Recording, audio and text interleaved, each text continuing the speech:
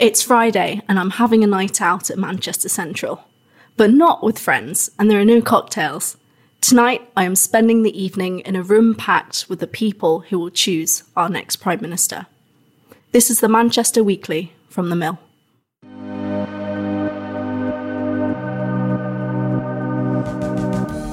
Hello, I'm Daryl Morris. Yoshi's still away on his holidays this week, so The Mill's brilliant Danny Cole joins me for a look through the week's news. Danny, hello there. Hey Daryl, how are you doing? Yeah, really well. Today we're going to find out more about Royal Oldham Hospital and why it needs a new roof. This roof needs replacing.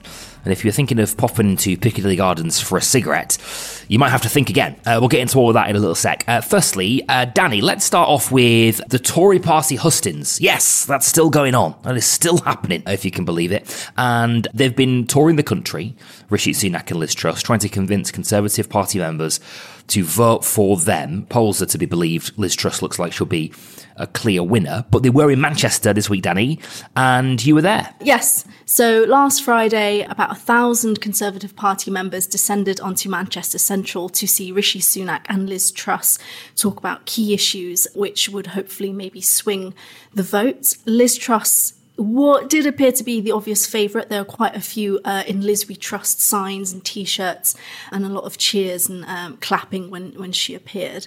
Rishi Sunak spoke about introducing sort of additional stop and search powers in Greater Manchester, which was quite interesting. He claimed that the region sort of had some of the highest knife crime rates in the country. Obviously very interesting given sort of the situation that's sort of happening in Moss Side. Obviously in the past few weeks there was the fatal shooting of 20-year-old Javel Morgan, and obviously there have been various incidents in Moss Side. So that's definitely one to sort of keep an eye on.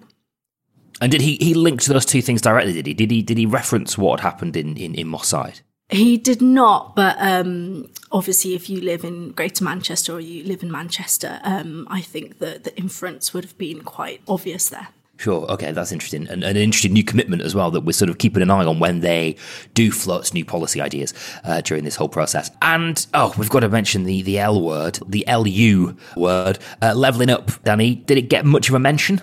I think both candidates did mention it. Interestingly enough, levelling up wasn't something that was a talking point that members put to both of the candidates. Obviously how we were going to tackle inflation, sort of helping younger people get on the housing ladder. And then one person did throw in a question about sort of lefty woke culture and how he had been sort of excluded from college because he'd sort of tweeted something in support of the Rwanda policy. But no, levelling up sort of wasn't something that the members were touched upon, which was quite interesting. Okay. I think HS2 got a mention during the Birmingham hustings this week, which was sort of quite interesting. HS2, railways, travel and transport are very much front and centre of Manchester's mind. Was it on the agenda, though, at the hustings? Yes, so Liz Truss sort of reinforced her commitment to the Northern Powerhouse Rail, and she said that she wanted to make the M62 the highway to success.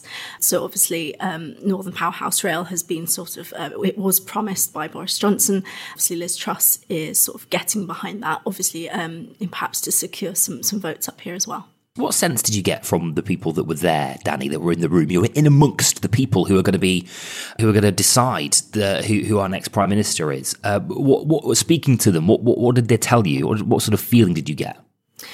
There were a few people who were very much in the Liz Truss camp, and there were some people who were very much in the Rishi Sunak camp. I did speak to one gentleman who, prior to coming to the hustings, said he had thought about voting for Rishi Sunak, but after the hustings, he wasn't so sure. The feeling I got was, I wouldn't say out of touch, but the key issues that many people in Greater Manchester are sort of very concerned about, sort of the cost of living crisis and the energy crisis. It just wasn't. It didn't quite. The points didn't quite strike home. Okay, and we're hearing lots and lots about Liz Truss. She seems to be the bookies' favourite. She's running away with it. All of the polls have her in a lead that is out of reach for Rishi Sunak. Did your experience in the room sort of reinforce that image that we've got of the way that this is going?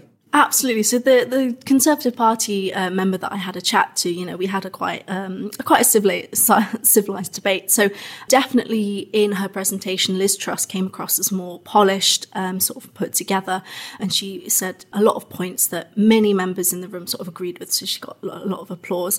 Rishi Sunak, in comparison, sort of came across as a bit sort of hectic, sort of kind of not stumbling over his words, but sort of maybe very overexcited and sort of running over on questions when obviously it was quite time sensitive. But the man that I spoke to said that Rishi Sunak, obviously, he was formerly the Chancellor, maybe there was a bit more trust in him just because he understood the economy, and obviously inflation and sort of is a key issue at the moment. Okay, well, we'll find out soon enough which way that goes as a new Prime Minister is anointed by the Conservative Party. Moving on, here in Greater Manchester, the Tory Party leadership campaign rumbles on, but so does life. And 3 Greater Manchester MPs and the Salford Mayor, Paul Dennett, have urged the social housing bosses in Salford to take urgent action over what they describe as a life-threatening squalor that some tenants are living in. Danny, this follows the revelation about some houses owned by the Housing Association Salix Homes. What are they saying is wrong with them? So residents living in these homes, they've been troubled, for months by vermin, so rats, mice, and also flies. And perhaps more worryingly, there's been mention of black mould. I think part of the issue is that these homes are sort of near a waste disposal tip, so obviously exacerbating the problem. But it is very much of concern, obviously, with the tragic death of a 2-year-old boy in Rochdale that was earlier reported this week, who had been exposed to damp and mould, which obviously caused health issues, and he died. Yeah, it's really focused minds, that, hasn't it, for sure.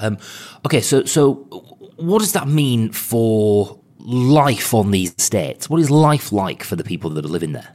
Yeah, so by all accounts, it sounds absolutely miserable. The Manchester Evening News interviewed, multiple sort of residents living there, including a woman who was 30 weeks pregnant, just because of the conditions and the mould and sort of the really unhygienic conditions. She claimed that she was spending every day sort of cleaning. She was, getting on her knees, scrubbing sort of with cleaning detergents and bleach, which obviously in her condition is not ideal.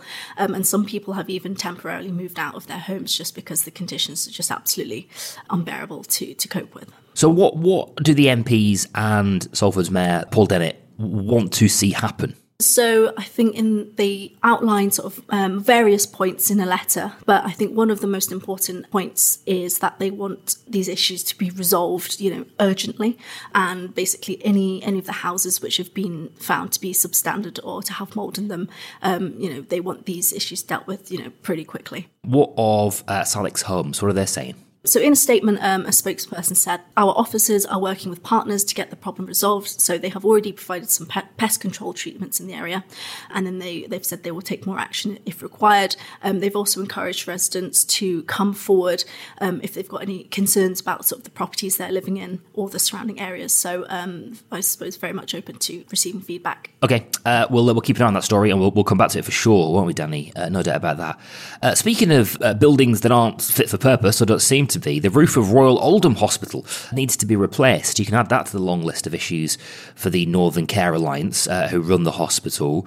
Danny, what's going on here? This is the material, isn't it, that we're talking about here, that the roof is made from?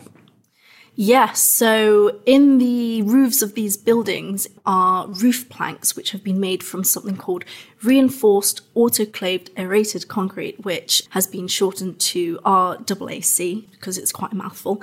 And basically it's causing a whole load of issues, because if you think of maybe an Aero chocolate bar, it's got all these air bubbles in it. So it is not as strong as traditional concrete. So that's what's been causing the issues. So the roof at Royal Oldham Hospital is like an Aero chocolate bar, basically. Yes.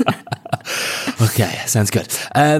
This is it's not just Oldham that we're talking about, because this kind of roofing, this Aero chocolate bar roof, is also used at some other Alliance hospitals. Yes, so I believe the roof in one of the buildings at Salford Royal has also been found to have this RAAC, so in it, which is obviously cause some concern. And is it? I mean, I guess this will be alarming for patients and for staff, who've got to work and receive their care underneath these roofs. Is it unsafe? Because it is not as strong as traditional concrete, in some buildings that it's been found, and it has been found to cause sudden collapse. But after inspections, both at Salford Royal and Royal Oldham Hospital, the planks have been found to be in good condition. So I don't think there's any immediate cause for alarm, but obviously the situation's not ideal. Okay, right. And have they indicated as to when this might be fixed? Yeah, so the NHS said that they will sort of commit to fully remove all these sort of aero sort of RAAC planks from their NHS estate by 2035. So no immediate action, but they are saying that they'll get rid of them pretty in the long run. Okay. I don't know if this is good publicity or bad publicity for Aero chocolate bars. Maybe all publicity is good publicity. At least it's getting them a mention, I suppose. Elsewhere this week, Danny, this is a story we've kind of had our eye on for a little while. We've been considering, we're sort of trying to figure out whether or not these trials were going to happen of outside no smoking areas. So we've all become accustomed to not being able to smoke in public places indoors, Danny, but it looks like some Greater Manchester areas are being earmarked for a trial for this outdoors. Yes, so Piccadilly Gardens is one of the places that has been sort of touted for sort of a trial of this outside no smoking zone. Quick story, last year I was actually fined in Piccadilly Gardens for dropping a cigarette butt, so I was fined £150, which is my fault entirely, but it did help me quit smoking. So I have been smoke-free for about a year now, and I'm very pleased to say that I'm actually in full support of no smoking zones outside, just because it's a terrible habit, obviously with really serious health implications. So I'm behind it. Good. I also got fined once for dropping litter at Piccadilly Gardens. But what happened was I was sat next to a guy. We were both having our lunch. I was sat next to a guy. He left a newspaper in between us and walked off. And then when I got up about 20 minutes later to walk off, somebody said, "Hey, you've left that newspaper. Here's a fine." And I mean, there's no amount of "it's not my newspaper" that works in that scenario. And I just had to pay the fine, unfortunately, pay that guy's fine, which is very annoying. Okay, so people will be listening to this thinking, look, I understand the logic of a indoors ban on smoking. That makes sense if I'm in a pub or a bar or a restaurant or whatever else and I've got nowhere else to go. Outside, fresh air, smoke rises, etc. Is there any evidence that this would make any kind of difference? I'm not quite sure on that, but obviously secondhand smoking is, a serious issue. And in Greater Manchester, approximately about 5,000 people die a year due to smoking-related diseases. So we'll have to keep an eye on that. But obviously I'm behind sort of having no smoke zones just because I think it makes everybody healthier. Well, if it helped you, yeah, why not? Absolutely. Okay, we'll watch that as well, and we'll let you know if those trials happen and what the result of them is if they do. Let's have a couple of quick hits, Danny. And protests outside Old Trafford at Manchester United's game against Liverpool this weekend. Yes, so fans gathered to protest Glazers' ownership, obviously for Manchester United. Kind of the atmosphere changed somewhat after Manchester United sort of came away victorious against Liverpool. So they all left feeling quite happy. And there was, I think there were a few jokes floating around Twitter saying, aren't you supposed to be protesting? Let the Glazers stay. If they can win 2-1, if they can beat Liverpool, let the Glazers stay. This is a big issue, Danny, for a really big company and institution in Manchester, isn't it? And I think we can very easily sort of gloss over these stories as if they're not really relevant, as if they're just sports stories, but they're not. They're stories about our economy and about a business and about the workforce as well in Manchester, aren't they? Yeah, absolutely. Yeah. Okay, we'll keep an eye on the story in Manchester United. And whilst we're at football, Jill Scott is retiring from the game with a medal around her neck after being part of the Lionesses' victory at Wembley earlier this month. Danny, who is Jill Scott? Jill Scott is the 35-year-old midfielder. So she won the Euro 2020 with England this summer.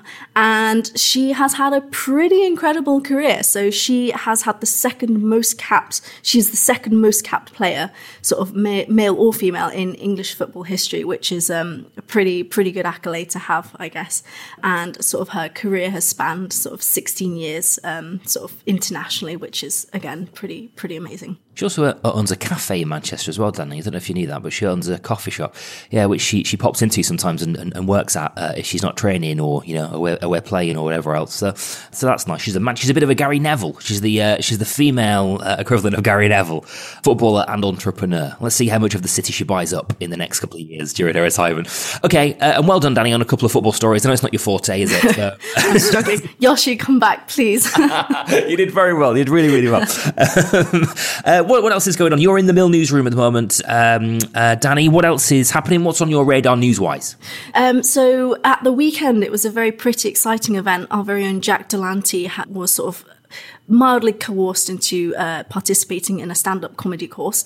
So we went to see him perform live at the Frog and Bucket, where he sort of wowed the audience with his deadpan humour. So he is currently writing about his experience. So that will be a feature that is coming up soon. Also at the weekend, we've got a piece about sort of Victorian rent conditions by historian Thomas McGrath. So look out for that. That looks to be very good, as obviously there are issues in there that will strike relevant today. For sure. Okay, very good. Was Jack any good at comedy? You can be honest about it, Danny. We were really worried actually he would be the worst person there, but he was actually the funniest. We might be a bit biased, but he was definitely the funniest of the lot. Very good. Okay, all right. Well, we'll look forward to reading about that in the Mill. ManchesterMill.co.uk is where you go to subscribe, and we always give a little bit of a nod, Danny, for the weekend ahead.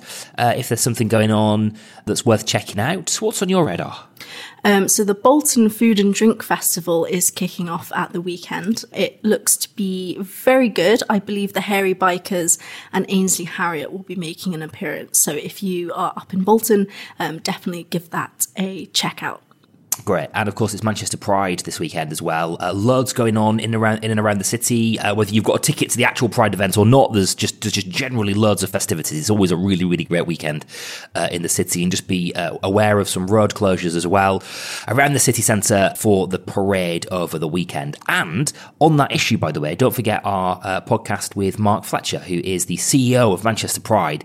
He's had a torrid couple of years, some big question marks over his leadership of the organisation, over the finances of the organisation, and over the sort of the intent as well, and what Manchester Pride stands for these days. He answered those questions when we put them to him on our podcast from last week. You'll find that just below this in your podcast feed. So don't forget to like and subscribe to us. We're not here next week, actually. We're taking a little summer break on the podcast next week, but we'll be back the week after with a new Prime Minister as well to consider, and lots of big developments, no doubt, as we tick into September. So in the meantime, hit like and subscribe, and when we're back, you'll have us pop up in your podcast feed. And don't forget to subscribe to The Mill for more news and events and deep dives into the stories that matter in the city that you love. ManchesterMill.co.uk is where you go to do that. ManchesterMill.co.uk. Danny, for now, thank you. Thank you. See you soon.